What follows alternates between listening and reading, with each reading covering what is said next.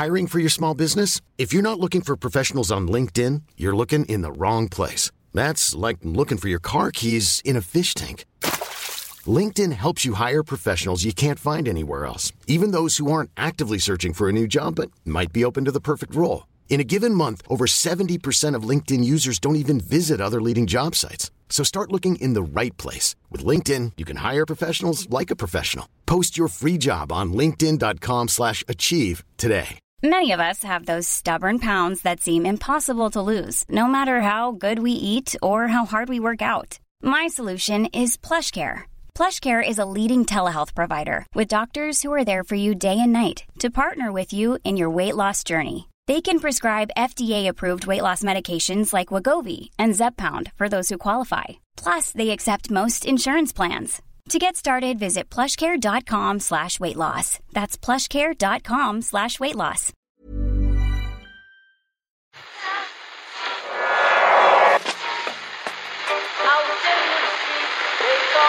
What time is that? That's the second time it's gone off. They never go home, those boys. That's... Yeah, they have asked for that, really. So you can laugh. That was the World Cup. I'm a little bit of an idealist, but having said that, I want to be like me. But you don't know what you're talking about. What did you know? I managed to stay alive for 6 years. I'm going to leave it there. I'd say it to your face, not say it to you now. Come down Swanfield and we'll see them, won't we? What you doing down here, you shawny man? It's the Irish Times Second Captain's Football Podcast. We're into December, and Borussia Dortmund, one of the top teams in Europe over the last few years, are stuck right at the bottom of the Bundesliga table after another defeat at the weekend. 11 points they have now from 13 games, as against the 29 points in the bag for Bayern Munich. They're not going to win the league, Ken, but if they don't turn this around pretty soon, we could be looking at one of the great implosions of a big European club.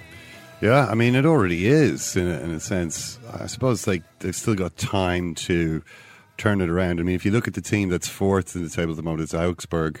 They've lost 6 out of 13 games. So it's clear that there aren't too many very consistent teams there. There's always the possibility that the teams ahead of them are also going to blow up.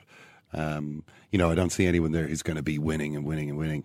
So they might be able to get back. They might be able to get back to the Champions League. But already you've got a situation where, I mean, I remember I was at the German Cup final last May, and it was a pretty close run thing. Went to extra time, Bayern against Dortmund. Bayern ended up winning 2-0 with a couple of late goals.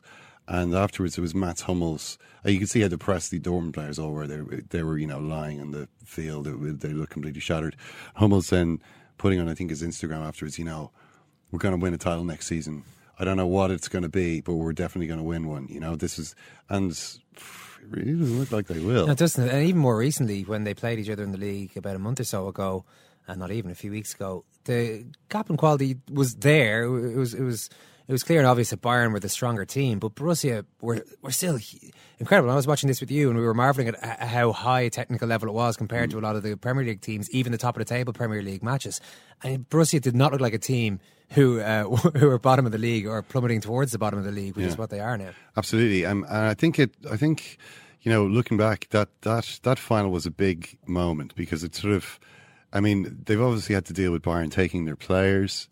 Lewandowski now plays for Bayern. Goethe obviously moved to Bayern a while ago. There was talk then over the weekend that part of the deal, which involved Lewandowski moving to Bayern, was that Bayern would not come back and bid for Marco Reus. That Borussia Dortmund had said, okay, we've actually got an offer from Real Madrid for Lewandowski. We're going to sell Lewandowski to Real Madrid rather than wait for him to join you on a free. How'd you like that? How'd you like them apples? And Bayern said, oh, no. How about this? Let him join us, and we promise never to try and sign Marco Reus. And they said, so they shook hands on this deal. This was reported over the weekend. But since then, of course, Bayern Munich have started talking about Marco Reus almost every week, and they keep mentioning his release clause. Apparently, he's available for 25 million at the end of this season. 25 million euros, which is unbelievable. I mean, it's like 80% of Adam Lallana, for one of the best players in Europe. So what you've got is this constant, it's impossible for them to keep, what they were doing was this kind of magnificent defiance for a while. Bayern have announced these financial results today. over 500 million euros, which is three times Borussia nearly. They sold 1.3 million shirts, which is more than all of the other teams put together. So it's obviously an unequal battle. And then when your men keep defecting and joining the opposing team, there comes a breaking point, and it seems as though they've hit that breaking point. Bayern have done their work very well. We're going to chat to Raphael Honigstein about that, and Jonathan Wilson is going to be on later to discuss Sunderland's robust tactical approach and successful tactical approach against Chelsea. Right now, it's time for Ken Hardy's Report on Sport. So I suppose we'll start with John Delaney, Owen. Oh. Because we still haven't heard from the FAI any clarification of just what it was that went on last week. The Sunday Independent contacted the FAI's law firm, De Bello Law, and spoke to Dean Dunham, a senior partner there. He explained the firm has already made its position clear. Now, remember, the issue here is that this was the firm that ended up sending a statement to the Guardian telling them our client's position is simply that it is not him singing in the video, when of course it was him. A fact of which John Delaney must have been aware. I mean, he was the one who was singing the song only a few days earlier. So how did this come about? The law firm tells us independent. This firm has already made its position clear. We were provided with a statement from Mr. Delaney's team on his behalf. The statement was then relayed to the Guardian. As such, no misrepresentations were made by this firm. However, it transpires that there was some confusion between Mr. Delaney and his team, but we cannot comment on this, as we were not privy to the conversations that took place. So they asked, are you angry about this? He says, I have to assume there was a genuine mistake and that the client is telling the truth. I have to assume that's right because that's the professional thing to do. If evidence was put before me that I was purposely misled, I'd be very upset. But it hasn't been. And I've been given a reason why it happened. And I've got to make the assumption that that is true. That reason being the confusion. There was confusion between Mr. Delaney and his team, as Mr. Dunham puts it there. But we still haven't had the confusion explained. Who got confused? What was the confusion? So what's clear there from that statement is that the confusion that was referred to by Delaney in his statement of last week is the same. He's given the same reasoning to the lawyers. He's mentioned a confusion to them involving. He mentioned something about confusion. It was a very confusing sentence. There is confusion. There's a lot of confusion in the sentence itself. But no, this hasn't been explained. This hasn't been explained, and nothing has been said. And I suppose the policy seems to be just not to comment any further on this unfortunate business, and I suppose just leave it all hanging as to how it was that this law firm was instructed to say something that wasn't true to the Guardian. I don't know if there's going to be internal consequences in the FAI, because it appears that at the very least somebody made a very serious error that resulted in embarrassment for the association. I don't know. Should we watch out for a resignation or a redundancy? Maybe that's on the cards. Who knows? But certainly we don't. It doesn't seem as though we're going to hear anything more. And of course, there are no Ireland games for a while. No. Which doesn't mean that Roy Keane's not in the news. So this once again. I mean, the last couple of times, the last couple of shows that we've done, there's been a kind of a big Irish football story breaking the following day. And in this instance, Roy Keane leaving Aston Villa. Very chilled out stuff from the club, from Keane, saying, just felt that with my responsibilities to Ireland, it just all became a little too much. And Martin O'Neill did another video. This video he'd come on in leaps and bounds since the last video. The last video, which you called, looked a bit like a hostage. Yeah. Pleading for the ransom demands to be met. This time, Martin O'Neill, much more relaxed. He got a proper FAI sponsored backdrop as well, and chatting away in an avuncular manner, just to the camera. Because I guess maybe he was talking to somebody, but it seems as though he was just speaking directly to you, the viewer. I'm thinking maybe this one might have had an interviewer. with the questions cut out. I don't know, but because the one you talked about, which was around the Roy Keane incident, another Roy Keane story, was very much, I am reading out this official statement, and that's it. Yeah. Well, this time an explanation that he offered was that maybe Roy Keane was suffering a little bit. He said, "I'm not his keeper." He used that phrase that Kane used about Abel, and he said, I don't follow him around. He's always kind of keen to emphasise that Roy Keane is his own man, and he said, he didn't have a summer holiday. He kind of went from working with us and that kind of straight into Villa, and Martin O'Neill's view is that sometime either side of Christmas you're going to have a crash. You're going to run out of energy. It's going to be a low time without having had any time to recharge the batteries. Mm-hmm.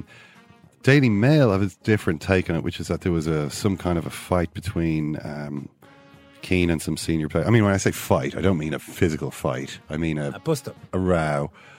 To be quite honest, I would be amazed if there hadn't been some kind of ongoing sort of simmering. I mean, what else is Roy Keane there to do if not to keep the players on their toes, let's say?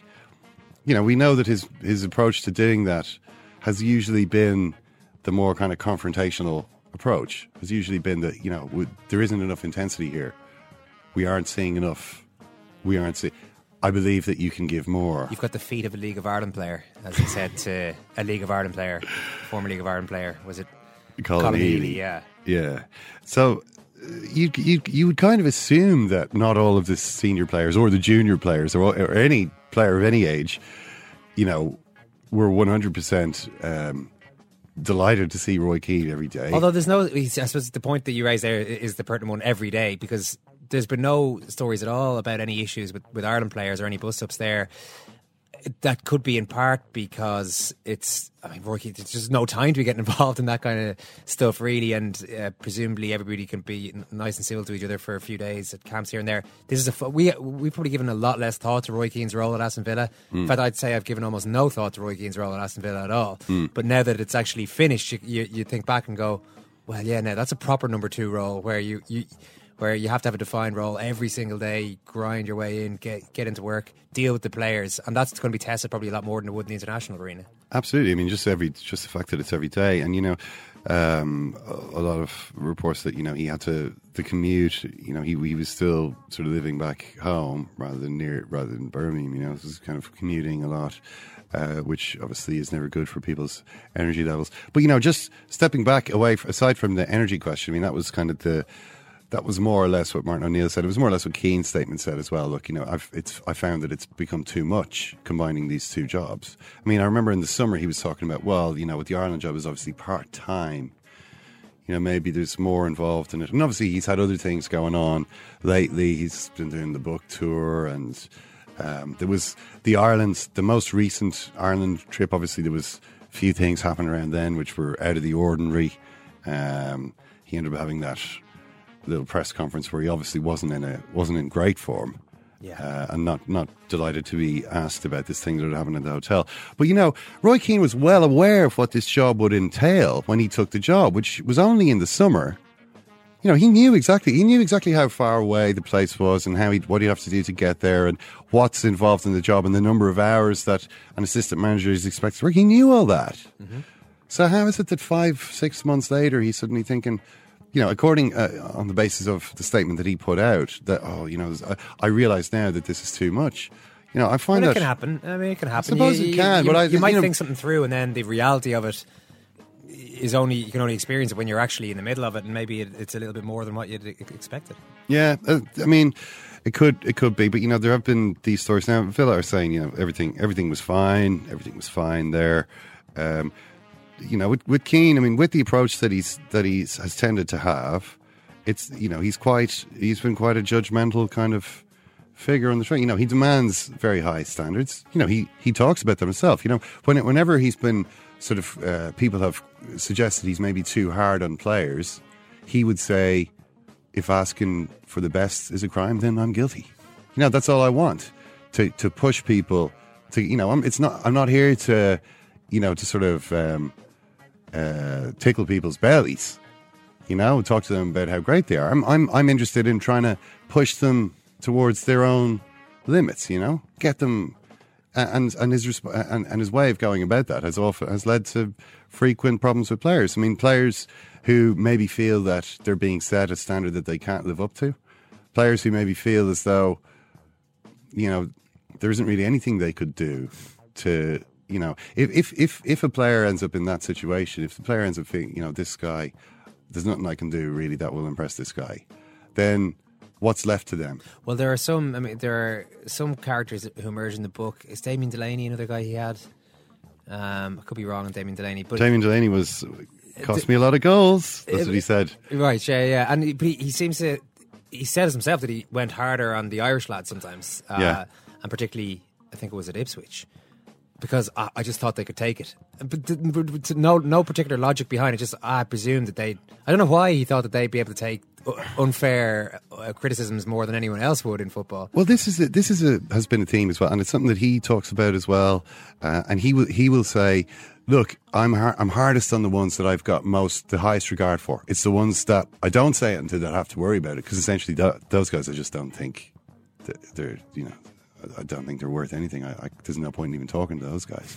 Whereas, say when he was at Manchester United in the final years of his playing career, Rio Ferdinand talks about this in his recent book, how players like Fletcher and O'Shea would often be the brunt of criticism from Roy Keane.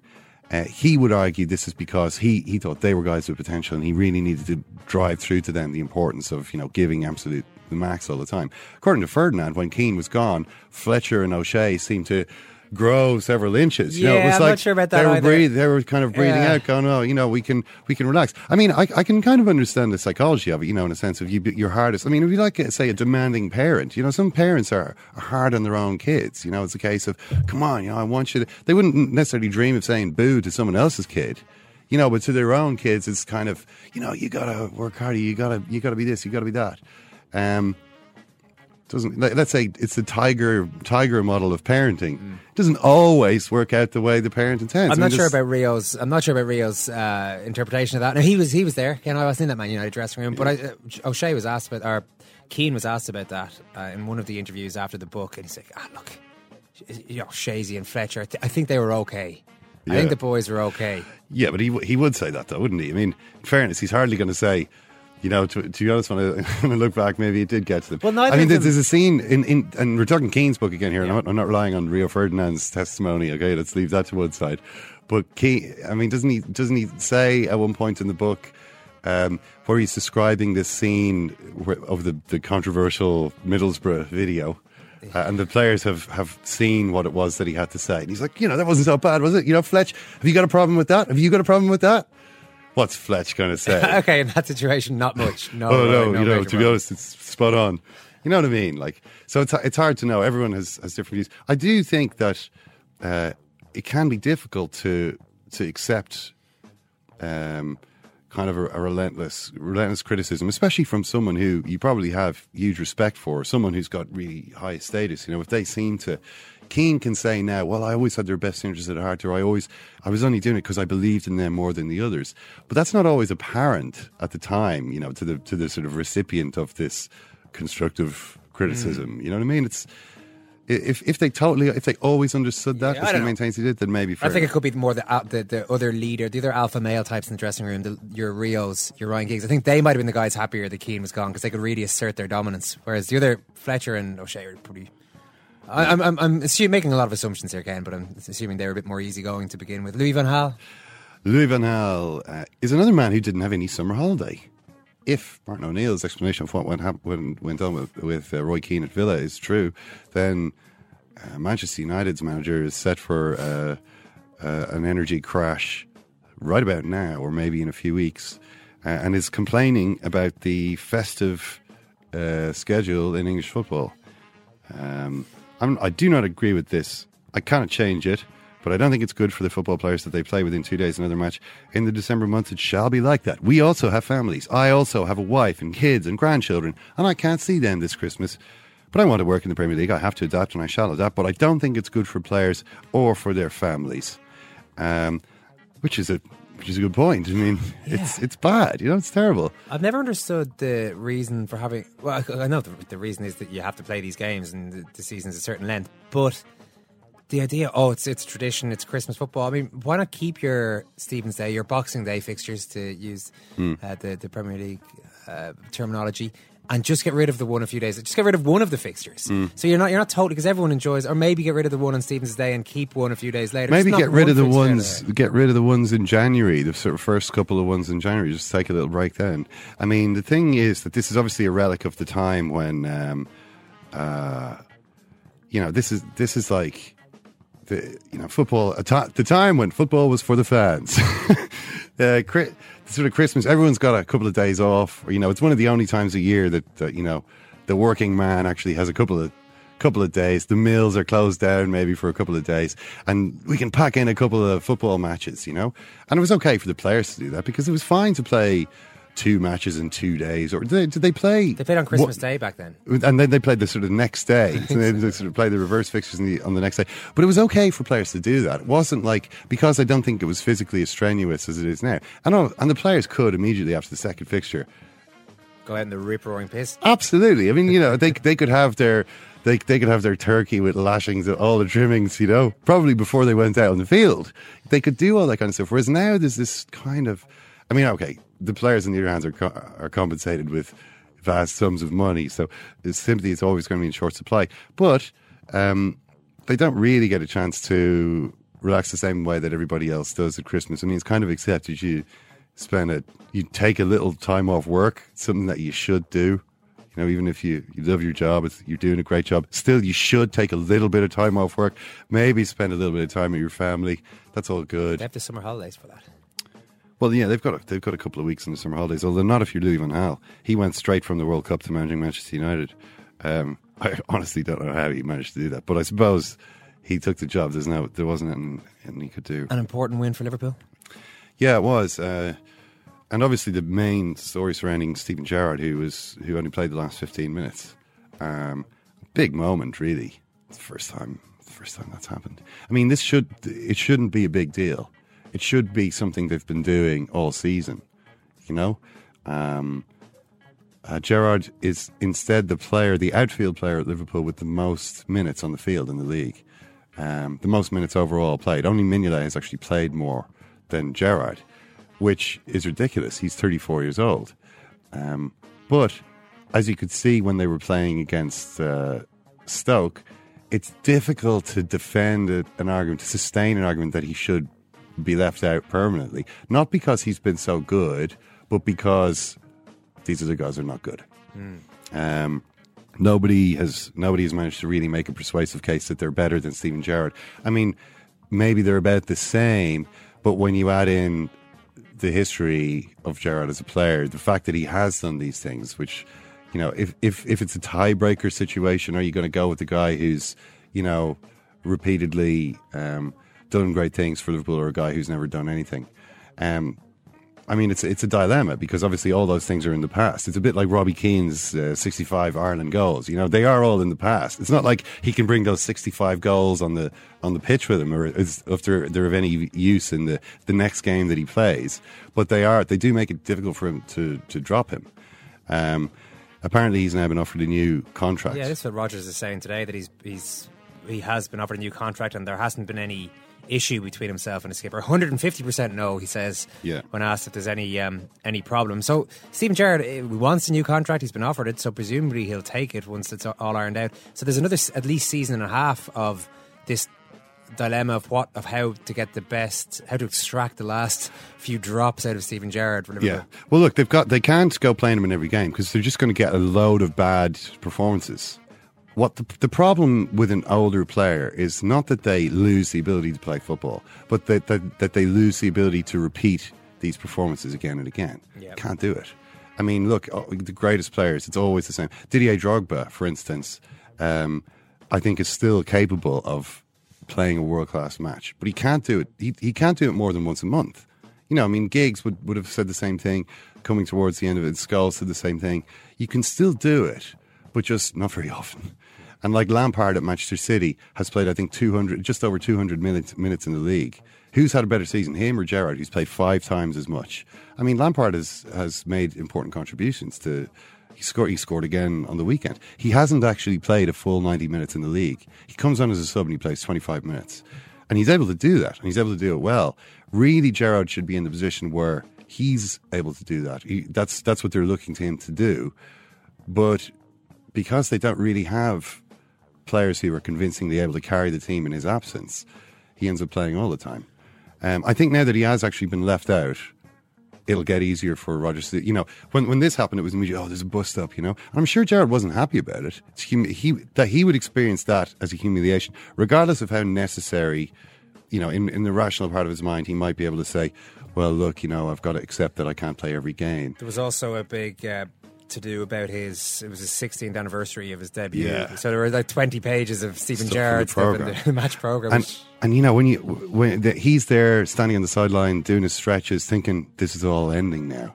I'm dying as a football player. 16 years I've been doing this, and now I'm not good enough to start every game anymore. And you think of the depressive spiral of thought into which that puts you. Even if on one level you're saying, yes, boss, yes, Mr. Rodgers, I understand, why you're leaving me out. There's also the kind of the irrational sort of core of your being is thinking, this is a disaster. I can't believe that this day has finally come. So not a happy time for him. Quick word on Arsene Wenger. He sounds a bit like Stephen Hunt, actually. In what way? Stephen Hunt calling out the GAA players who like to fancy themselves as mentally strong and ultra committed sportsmen. Mm-hmm. This was a Sunday Independent column that Hunt wrote yesterday. He said they wouldn't know what hit them if they came over and tried to be Premier League. In fairness, I think Stephen Hunt was largely focusing his ire on Joe Brody. GA pundit Joe Brody. Provocateur for those who aren't familiar with his work. But a few GA players are a little bit annoyed with Hunt. But how is Wenger similar to that? Well, Arsenal beat West Brom 1-0 with a fantastic Stanley Matthews, Stan Mortensen link up from Santi Cazorla and Danny Welbeck, who nutted the winning goal for Arsenal. Traditional English football goal alone. This didn't stop the Arsenal fans, however, unfurling banners.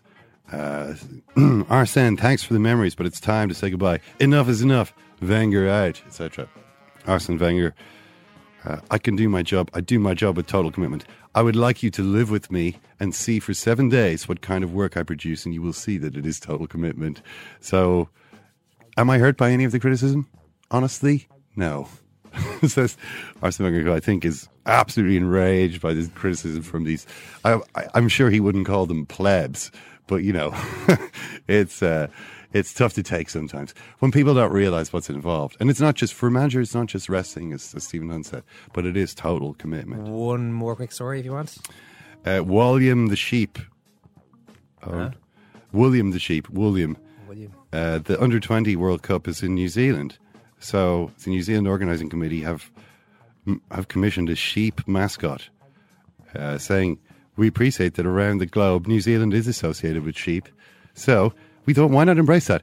But add an extra twist by making him the coolest black sheep ever, a young Kiwi with cheek and attitude. I honestly can't believe that a marketing professional is still speaking this way in 2014. But check out William the Sheep. He's the coolest black sheep ever with cheek and attitude. He's essentially a black sheep with an orange, yellow and purple haircut. That's pretty cool. Yeah. That is. I agree with the marketing dude there. Poochie the dog is going to be the mascot for the Under-20 World Cup. You're the worst character ever, Towdy. Thanks, Ken. That's the end of your report on sport. Reluctantly crouched at the starting line. How are you, lads? Engines pumping and thumping in time. I had a couple of experience of international tournaments. The green light flashes, the flags go up. So we were confined to a hotel with nothing to do. Churning and burning, they yearn for the cup. Back then, we had no mobiles. There was nothing we were watching. There was no laptops, no internet, no Facebook, Twitter, none of that back then. To ring home, you had to queue up for ages with a big wad of cash. But there was one afternoon, there was 7 of us in a bedroom. I'm not going to name any names, right? And there was suggestions by someone, I don't know how to phrase this, but why don't we have a competition where, how will I phrase it? We pleasure ourselves pleasure ourselves. Fella who can maybe complete the job first is the winner. We pleasure ourselves, and I swear to God that myself and another fella left. 5 lads competed with one another. We pleasure ourselves. And there was a couple of golf putters there, so we just put a ball up and down all day long trying to hit a Ribena ball. Raphael Honigstein is good to go. Raphael, let's talk about Borussia Dortmund, who are bottom of the league after another defeat at the weekend, which is really incredible. And based on their talent pool, on their playing squad, where should they be in the Bundesliga? Well, I think they should be second, and they should be a lot closer to Bayern than the 22 points gap would suggest right now. I think they are in a fake position, in a false position. Unfortunately, positions and results develop their own sort of momentum and then create different reality. And you could see in the game against Frankfurt just how insecure, uncertain and sort of out of sorts they looked once that first goal had gone in from Frankfurt within 4 minutes or 5. And that's where they're at the moment. And the next game against Hoffenheim is a really tricky one. And if they don't win again, then you're looking at them going into the winter break in a relegation zone and thinking about that for the next 6 weeks, which would be a disastrous position to be in. Yeah, it's really staggering. I'm trying to think of parallels with other leagues and other clubs. I mean, I suppose Leeds United's descent was pretty quick, and they're in the news again today for the wrong reasons. But there was a lot going on in the background there. This just seems so sudden. Is there any one explicable reason for it? I don't think there is. I think it's really a combination of lots of small things, maybe one or two bigger ones that we've seen before with Dortmund. It's nothing new that they are a team that need to be totally on their game. It's very demanding, the system that Jurgen Klopp employs. And we've seen in the past in the Bundesliga that if they're just a little bit short, they tend to not get results, and they have been far off the pace, certainly as far as Bayern were concerned, of the last 2 years. So you could say this is just a continuation of them losing ground domestically. But of course, they never had 16 other teams ahead of them as well, as they have this weekend. So I don't think you can just explain it with the usual sort of things like missed goal chances or individual mistakes. I think it's perhaps something a little bit bigger. And that's, I think, where the real worry is, that perhaps Klopp, like many managers who work in such high energy, demanding, full throttle fashion, maybe has run out of steam a little bit. And maybe his team, who've been through thick and thin, who've been pushed all the way, just don't respond as well as they have done in the past. That is my worry, and I think that's the real worry within the club as well, that regardless of what happens this season, I don't think they will go down. They should finish at least mid-table, maybe in the Europa League. I think the real big worry is that this sort of momentum, this story between Klopp and the team might be coming to an end. Yeah, and I think the tone of Jurgen Klopp's comments before the Arsenal game during the week was, or last week I should say, was a little bit different from what we've heard from him before. But I do wonder about this, Raphael. I mean, the mystery here is when we look at the Champions League results compared to the Bundesliga results. So they've won 4 out of 5 in the Champions League and look quite impressive at times in that. Is this maybe have something to do with the fact that this is a team that knows it can't win the Bundesliga, but maybe can win the Champions League, and that might have something to do with how their attitude is better or their performances are better, or maybe they find they've got more to give in the Champions League rather than domestic football? Well, I think there's definitely a possibility that there is a mentality issue. But unfortunately, as you saw in the latest game at the Emirates, their league form had caught up with them, and that game was shocking in many ways because Dortmund looked like a shadow of the side that they were in the first game, but also a shadow of the side that we were used to seeing them certainly in Europe. So I think it's no longer just a mental difference in preparation. I mean, they absolutely need to win every single game now. There isn't even winning the title doesn't even come into it anymore domestically, but they're unable to do that. So I think that as an explanation only goes so far. I think also, with the greatest respect to the teams in their group. Tactically, they're, as strange as it might sound, are not quite on the same level as most of the opposition in the Bundesliga, and they just can create problems to Dortmund that Dortmund haven't been able to overcome. It's been a problem for them, as I said before, for a couple of years now, that they don't tend to get the sort of the small, the niggly wins that you need to if you want to win. Now, unfortunately, apart from not getting the win, they're getting beaten. And you just have to look at their goals tally. They're not scoring. They're conceding silly goals. It's all the hallmarks of a team who are a little bit in a rut and have lost themselves, I feel. Well, I mean, I mentioned Klopp's comments last week, and I mean, when I knew that, I kind of saw this clip. Okay, Jurgen Klopp is going to talk now about managing the Premier League, and you think to yourself, well, I mean, they always ask him this, and he always says the same thing, which is that I love Dortmund. We're going to be here, me and Dortmund forever. You know, this is kind of always been the tone. And it was totally different last week. I mean, what do you think? Do you see anything significant? I mean, he's saying, yeah, you know, I'd like to work in England, and, you know, I speak a bit of English, as you can hear. And yeah, it's a great league. It's an exciting prospect to be part of. You know, this is a totally different message. I was very surprised the way he unequivocally nailed his colours to the mast, as it were, and saying, yes, Premier League is the next destination for me after Dortmund. Now, at that time, I think after Dortmund in his mind probably didn't mean the summer. It might still not mean this summer, next summer for him.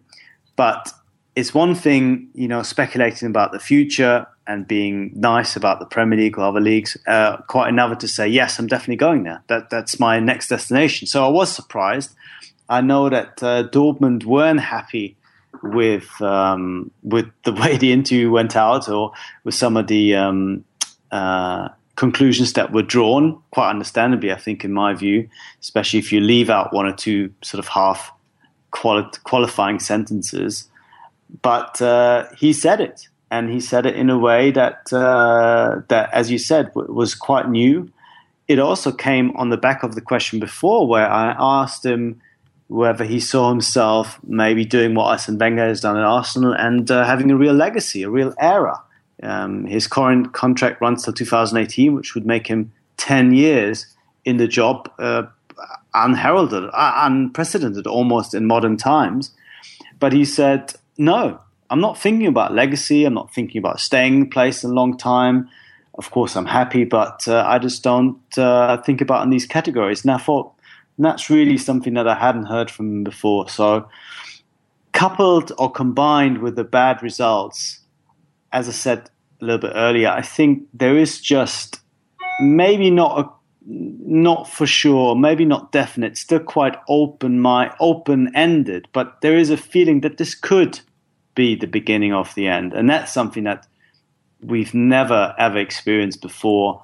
For all the trouble and all the frustration you must have had about losing players and finishing behind Bayern and losing the cup final, for example, last year, I've never seen that kind of inclination in him. And I know for sure that the club have, just as a precaution, which I think is very prudent at this point, have started to wonder, you know, what happens if that day X happens rather sooner than we think or that we want. And they have begun to just think about different scenarios, different people that might come in, might be available. And as I said, I think everybody's beginning to realize that there is a danger, not more than that, but certainly a danger of this heading for a divorce. No such problems at Bayern Munich, Raphael, who've announced record financial results today. Things go from strength to strength there. Pep Guardiola, you mentioned this book, Pep Confidential, that came out quite recently, which lays bare his tactical micromanagement, really, and the demanding nature of his regime. But it seems the players have adapted to that. Yeah, I think that's fair to say. They played yet with another new formation against Hertha. They only won 1-0. That counts as almost as a surprise these days. Not a 4-0, 5-0. But they played with a midfield without width. They had 4 central midfielders. One of them was Arjen Robben, playing almost like a playmaker.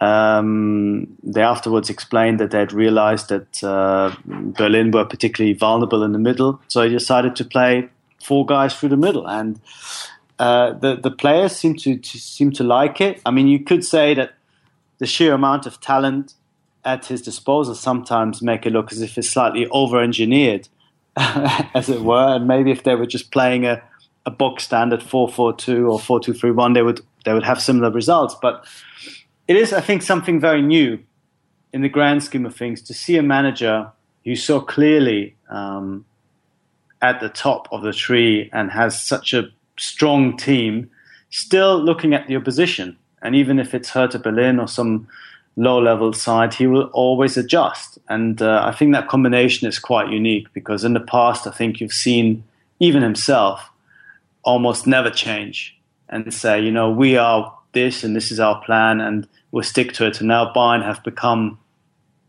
this completely flexible, reactive machine almost, which is very, very hard to play against. Yeah, I mean, I heard you kind of chuckle twice there, Raphael, when you were talking about some of these more abstruse schemes that Pep Guardiola cooks up, and I'm sure there's a little bit of scepticism at least. So he's playing how many central midfielders? I mean, there was talk of false attacking midfielders in the book. So you can kind of see that there's an element at which point does Guardiola sort of end up in Sood's corner with this overly sophisticated tactics. But the thing that I kind of got reading that book was that actually this is exactly what that squad needed. You've got a squad that's already won everything. They've won the treble. They've won the league a couple of years in a row.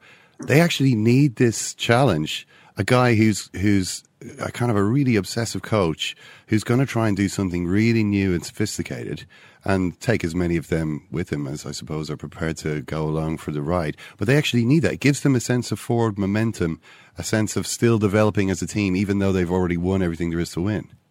Well, yeah, I would agree with that. And of course, he has a bit of a history in doing that. His last year, which was ultimately a failure at Barcelona, he started experimenting even more, and he played a 3-4-3, and I think he played a 2-8 in one game, and sort of setting his own team these kind of puzzles and tasks almost, because they looked untouchable. I mean, ultimately, it all came crashing down. I don't see that happening in the Bundesliga. There is no Jose Mourinho, there's no Real Madrid who can really challenge him. But yeah, I think it is what the team needs. I think also, don't forget, he is still coaching under the shadow of that 4-0 home defeat by Real Madrid in the semi-final to a certain extent. So I think he needs to try and make Bayern more complete, even more perfect, even harder to play against. And also, of course, some of those changes are also forced on him, because he's somebody who wants all this control in midfield, and his control players, as it were, at the moment, Lahm, Thiago, Alcantara, David Alaba, even, who's been playing as a central midfielder for a lot this year, are out injured, and Bastian Schweinsteiger is just coming back. Javi Martinez hasn't played since August, so he needs to do that to a certain extent. But I agree. I think the fact that he keeps changing things helps this team to keep on their toes and to be challenged, because the challenge doesn't really come from the opposition so much at the moment. All right, Raphael, brilliant stuff. Thank you. Cheers. That book, Ken, Pep Confidential, I mentioned, written by Marty Paranau. Paranau. I'm sure we'll be talking in detail about sports books for the Christmas market in the next couple of weeks, but would you recommend that one amongst the football office? Well, I mean, it is interesting. I think when you've got source material which is that interesting, there has to be something worthwhile coming out of the book. And I did find the book to be, I think, a little bit of a missed opportunity. This is a guy who spent the season with Guardiola, with Bayern, and he does give, I think, a decent insight into what Pep is like, what his work is like. I don't really feel as though you got much of a sense of what was happening in the team. You got a lot of sense of Pep talking, maybe talking over dinner, talking about tactics, talking about sort of the tinkering he was going to do, and it is a good insight into how intense, how obsessive he is in that kind of area. But oftentimes I felt the portrayal of the players was a little bit thin. I didn't get a sense of what was really going on in their heads, what was happening in the team. I mean, it was just either, wow, everybody loves Guardiola, until suddenly, oh, Mandzukic, yeah, he had to go. You know what I mean? Suddenly Mandzukic is like, nah, and there's a few kind of, maybe he could have talked to more players. Although, maybe it was part of the deal. You don't do that. You don't talk to the players. Well, you certainly know with a book like that, it's rare that the journalist is going to come out and be in any way critical of the the guy who's given him this amazing access. That's true. That's very true. Which doesn't mean which, by the way, doesn't mean it can't be a good book, but you're expecting a certain tone to it then.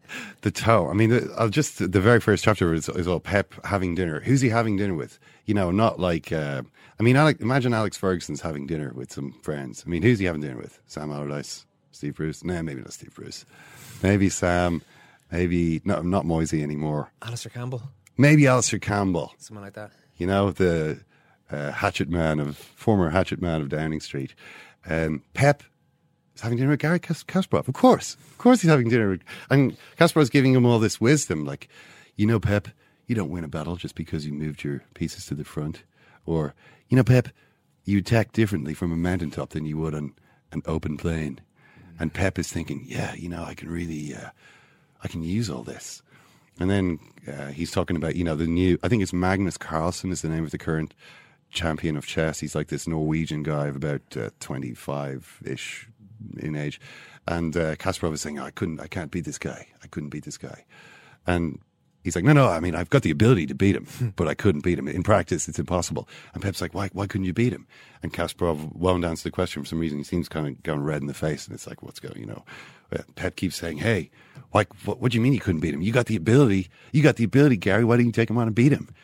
They are in New York when this conversation is happening.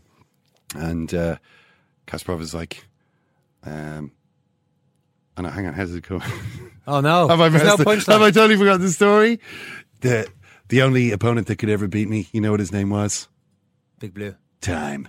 Not Big Blue. No, not Big Blue. I think maybe Big Blue did beat him, or Deep Blue, or Deeper Blue. One of those things trounced him maybe back in the day. But no, the only opponent that could really beat him in the long term was Time. And Pep thinks, I'm really struck by that. I must redouble my efforts because I have only a limited amount of time in which to show my potential as a coach. So that's where it kicks off. So the only opponent that could beat Kasparov, Time. Yeah. Computers. It's on computers. And Magnus Carlsen, although he's never played him and never would. I mean, Ferran Adrià is another big mate of Guardiola, the head chef of El Bulli, which was the greatest restaurant in the world, until he just closed it down. He's like, I'm bored with that restaurant business. I'm just going to concentrate on recipes now. Like if Pep was to stop coaching a team just and concentrate on developing tactics on his laptop, that's essentially what this guy did. And obviously they're kindred spirits, kindred Catalan spirits. Adrià tells Pep, Pep, you're more than just a great coach. You're a great innovator.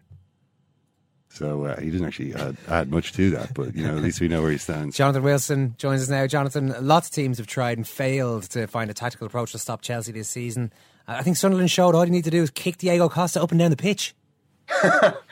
Yeah, he really didn't react well to that, did he? And I think, between them, John O'Shea and Wes Brown did a fantastic job on him, and Lee Cattermole screening just in front. I think maybe we'll see other teams adopt that template. I think the other thing Sunderland did really well was to close down Cesc Fabregas.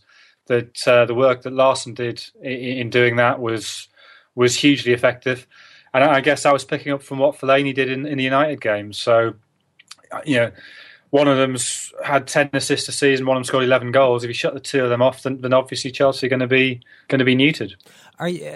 O'Shea is a funny one because he's generally not the only criticism really of O'Shea over the years maybe in Ireland has been that he certainly doesn't look as aggressive as some centre halves do, and he's got more of a cerebral way of going about things. He didn't look too cerebral at the weekend, but has he driven this Sunderland sort of revival since the 8-0 defeat a while back, because it all looked pretty forlorn for them at that stage? Well, I think that was always a slightly strange game. That the first 35 minutes of that game, although Sunderland were 2-0 down, was actually pretty even, and Sunderland could have had a penalty. It should have had a penalty at 2-0 down with a possibly a red card for Fraser Forster. And had that happened, who knows how it would have turned out. Then the third goal went in, and they fell apart completely. So I think anybody who sort of watched that game in its entirety, you sort of recognise that second half the first half was pretty freaky. Just Sunderland went in 3-0 down when it could have been very easily 0-0, 1-1. And then the second half was out of character with the rest of the season. There were then the two terrible individual errors against Arsenal, but actually a pretty good performance apart from that. And then since then, the big difference has been Costa Pantilimon coming in for Vito Mannone. And since then, in those three games, Sunderland have only conceded once. and that was a pretty spectacular own goal from Wes Brown when Panteliman actually made a brilliant save away at Palace, and Wes Brown for some reason then lashed the ball in the top corner of his own net. So I think Panteliman sort of added confidence, but O'Shea and Brown together, they lack a little bit of pace as a pairing, but they've been pretty good when both fit for a year and a half now, and I think Catamol screening them makes a huge difference. So I think you've got to remember as well that the Southampton game before that, Sunderland had the second best defensive record in the league. So that game really is a massive outlier. So I think Sunderland's problems are really at the other end of the pitch. That they often have a lot of possession. I mean, they didn't on Saturday, but they struggle to create chances from that. Do you think that Jose Mourinho is going to have a problem with Diego Costa? I mean, he said after the game, it was quite typical Mourinho reaction to, people are saying, oh, Diego Costa's out of control. He could have been sent off twice. And Mourinho said, I heard he was unlucky to get a yellow, which was his kind of way of understating the issue. But is it going to be a problem? I mean, Costa's now suspended for a game. More performances like that, and you quickly develop a reputation. Suddenly the referees might start seeing all those flailing elbows and sort of cruelly stamping studs, and he might end up missing some important games down the line. Yeah, I think that is true. But I mean, it's the old issue that's part of what makes him so effective as a forward. That he's always sort of irritating opponents. He's always sort of getting in their faces. I guess Wes Brown and John O'Shea are old enough and sensible enough not to get too riled by that. And if O'Shea had wanted to, he could easily got him sent off in the first half. That if he'd stayed down when Costa kicked out at him, I think Kevin Friend might have seen that very differently. And I think it's pretty well widely recognised Kevin Friend is one of the softer referees. You get away with stuff with him you mightn't with others. The incident in the second half when he caught Wes Brown, I think that genuinely was an accident. It was just a loose flailing arm. He whipped his arm straight around into Wes Brown's face. There's absolutely no doubt that was deliberate in my mind. Well, okay. I mean, being in the ground, I didn't think so. Replays, I think with that kind of thing, it's always slightly difficult. It was reckless, and he deserved a yellow card for that. I'm doubtful as to whether he really deliberately. I mean, again, if he did do that deliberately, then there's big trouble because he's had his let off in the first half, and he must sort of realise that the ref's eyes on him after that. And if he's still going into challenges, deliberately to hurt the opponent, then that is just foolish. I thought it was just a loose flailing arm, but but kicking out of John O'Shea, he clearly should have gone for that. And you're right, you're absolutely right that reputation, plays a big part in this. I mean, when Sergio Aguero was booked for diving on Sunday, one of the things that people were saying was, referees have to learn how players behave. Aguero's not a diver, and therefore, on that basis, he shouldn't have booked him. He shouldn't have booked him because it clearly was a foul. But past record is taken into account, and I think we mentioned Lee Cattermole there. I don't think there's any doubt that if Lee Cattermole had done what Costa did in the first half, he would have gone because he's still living on the reputation he got, and deservedly got, 2 years ago. And the fact that he's cleaned up dramatically in the last sort of year, 18 months is sort of yet to be recognised. That you see Cattermole going to challenges and you sort of he's going to get booked for them when other players might get away with it. So reputation is a big thing. And 5 yellow cards in how many of those 13 games has he played? 10 of those, 11 of those? Yeah. Is clearly a lot. Yeah, I mean, I do enjoy watching Diego Costa, but I suppose eventually it might end up costing his team. But on the broader point about Chelsea, they have actually played some magnificent football this season. I mean, I watched the game they were involved in last weekend. The first half of that, it was absolutely sensational. I mean, I know Mourinho drew lots of attention to that afterwards, but he was telling the truth. It really was brilliant stuff by them. They look like a potentially great side. And there's absolutely nothing else that's any good in the league at the moment. The league, would you agree, Jonathan, as it approaches its halfway point, has been a bit of a disgrace. I think disgrace is a bit strong. I mean, Chelsea are playing really well and have the squad that when they play well, they play really, really well. So I think in any season they would be top probably at the moment. But then the issue is the rest, and it seems to be a season of mass transition. That all the other potential challenges have got their own individual problems. I think we'll see City and United improve as the season goes on. I think Arsenal will plod on as they always do. Liverpool and Spurs have obviously been pretty disappointing, and Everton haven't quite hit the standards of last season. On the plus side, you've had Southampton playing far, far better than anybody expected. And I guess if it was a team other than Southampton, a team you could imagine possibly sustaining a run, it wouldn't feel that Chelsea were quite as distant as it does at the moment. But yeah, you're right. Of the 7 teams you think of probably occupying the top 7 places, one of them has played well and 6 of them have played pretty badly so far.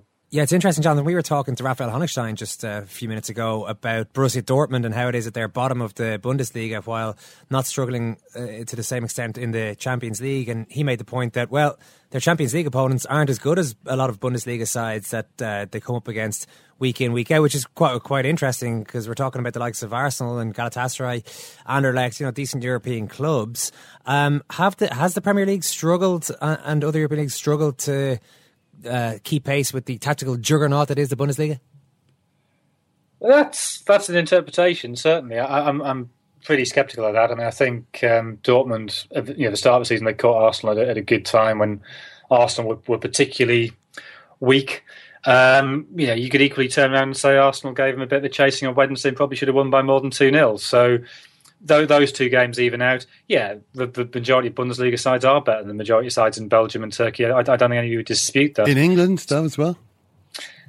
In England, well, I mean, English football is so much... Recent results would suggest not. I mean, the last 4 games between German sides and English sides have won them all. So, I mean, I don't know. Bayern are clearly better than anything. Well, I'd say clearly better. I would say that if Bayern played Chelsea, Bayern probably would win. I don't think it'd be a massive margin.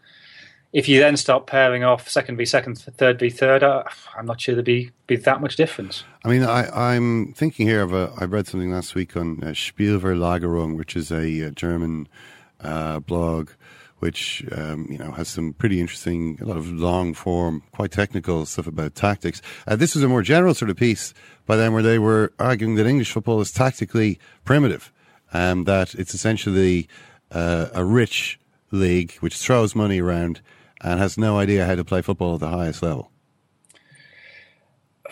I guess I semi-agree with that. I mean, the no idea issue, it's how you phrase that, I think, is the issue. I think the Premier League suffers by being rich, and that is a big problem for it, that the general wealth in the Premier League means that the basic reaction to a couple of bad results is sack the manager, spend a bit more money, and there's never any continuity, there's never any attempt to establish a philosophy. And you see, actually, the teams who do establish a philosophy, Southampton, Swansea, massively overperform. And that really ought to be a lesson for everybody else. And yet everybody else still seems to go around splashing money around, massive throughput of players. Every summer, 6 or 7 players come in, 6 or 7 players leave. And so as a result, necessarily you get less sophisticated football. Perhaps Germany is wiser in that regard. The notion that, I mean, what do you mean English teams don't have no idea how to play? Because these English teams aren't made up of English men. Louis van Gaal doesn't understand how to play football. That's clearly not true. I mean, Louis van Gaal is the man who made Bayern what they are today. He laid the foundations for it. So, again, if you go back and say, is there an issue in English coaching? Well, I think we'd accept there is. There's just not enough English coaches. And we know that there's roughly 10 times more coaches in Spain, qualified coaches in Spain, than there are in England. And the FA is taking steps to improve that. I think there's more than can be done, but that issue has been recognised. So, the notion that there's no idea how to play tactically in England, I'm sceptical of. The idea that money sort of inhibits tactical progression, I think, is broadly true. Yeah. But you could equally argue that's a weakness of the Bundesliga, that the wealth is so concentrated in one club. Yeah, no, they definitely can, and indeed we are trying to do that all the time. But there's one other question I had, which is just arises from something that we were talking about earlier on the other podcast, which is to do with the it's a kind of a cultural question, really. The image of, for instance, English rugby, the English rugby union team, is of an extremely muscular bunch of men with very little imagination who tend to try to win the game through the simple application of brute force that their opponents can't match. This is a kind of a stereotype that's grown up around the English rugby team. It is their identity in the sort of global rugby firmament. They are the big, strong men with no imagination, and that's their approach. Is there a kind of a core value to English football? Is there a kind of a sense that you could say, well, this is what English football is meant to be about? If you understand what I'm trying to ask here. I guess there's two issues there. One is that what those values are have been, I think, occluded pretty significantly over the last sort of 10, 20 years, largely because there's so few English players playing at the top English clubs. It's very difficult for that identity to be sustained. That so many young English players are, and I think it's probably a positive thing. They're coming into contact with ideas from foreign players, foreign managers. That the notion of Englishness as a way of playing football, it's pretty hard to get somebody who's only played with English players or played predominantly with English players and played predominantly with English coaches. They just don't exist anymore. If you go back beyond that, then I guess the culture of English football is pretty similar to the culture of English rugby. It's about passion and determination and strength and physique, and those are cultural values which go back, I guess, several hundred years through just the cultural life of England. Yep. Jonathan, we'll leave it there. Thanks a million. Cheers, thanks. I think actually I take Jonathan's point there about Louis van Gaal is not an Englishman. There are lots of non-English players playing in the league, but I think there is still a quality to most Premier League football matches that is quite English, or what we would have grown up with in terms of British football, and that is a fast pace, a high tempo, sometimes too high, sometimes so full-hearted that it's all going a little too fast for the skill level to keep up. And of course, some of the best players in the world do play in the Premier League, and some of the best teams are in there. But a Premier League match does look different to a La Liga match or a Bundesliga match. And I think, despite the globalisation of the game, part of the appeal, I think, of different leagues is that they do still have distinct qualities to them. I think it's because of the crowd. It's because of the stadiums and because of the crowd. Yeah. The stadiums in England are usually tight enough into the field. I mean, maybe they're slowly changing now. I mean, there's new stadiums now, but they're tight to the field. They've got roofs on them because it rains all the time, and it creates a much more intense atmosphere. The crowd are closer to the game, and the crowd respond to different things. The crowd want to see physical confrontations. They cheer for tackles. They cheer for clearances. They get bored when the team passes the ball around. A stadium in Spain doesn't have a roof. More of a relaxed kind of an atmosphere. In Germany, they do. It's a bit more like England, but they've also got drums and things. Like you go to they usually have a drum, and that changes the tempo. It quite literally sets a tempo, which is different from what you get in England, which is just the kind of raw or unfiltered crowd noise. I mean, this is why I think, say, the England supporters band is such a terrible idea. It's against the whole idea of what a crowd is like in English football. In Germany, if you got that boof boof boof, a team is kind of passing the ball around. It sort of fits a bit more. Maybe the tempo isn't quite as isn't as frenetic. I'm not saying they run around very fast in Germany, but maybe there's a bit more thought gone into it rather than just let's get out there and kill these guys. Have a listen to the first show that we put out there today. Jerry Thorney and Dennis Hickey were in on rugby at the end of the November internationals, and Luke McManus is the director of a 4-part documentary series which is on TG Car at the moment on the Galway races. We had a good chat about everything that's connected to that week of fun for a lot of people. So you can have a listen to all of that. And you can check out our website, secondcaptains.com, also irishtimes.com/podcasts for some of the other shows available. Thanks very much, Ken. Thank you very much, Owen, as well. Thanks for listening, and we'll chat to you soon. Take care.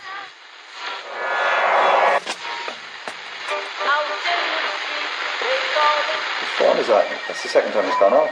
They never go home, those boys. When you make decisions for your company, you look for the no-brainers. If you have a lot of mailing to do, Stamps.com is the ultimate no-brainer. Use the Stamps.com mobile app to mail everything you need to keep your business running with up to 89% off USPS and UPS. Make the same no-brainer decision as over 1 million other businesses with Stamps.com. Use code PROGRAM for a special offer. That's Stamps.com, code PROGRAM.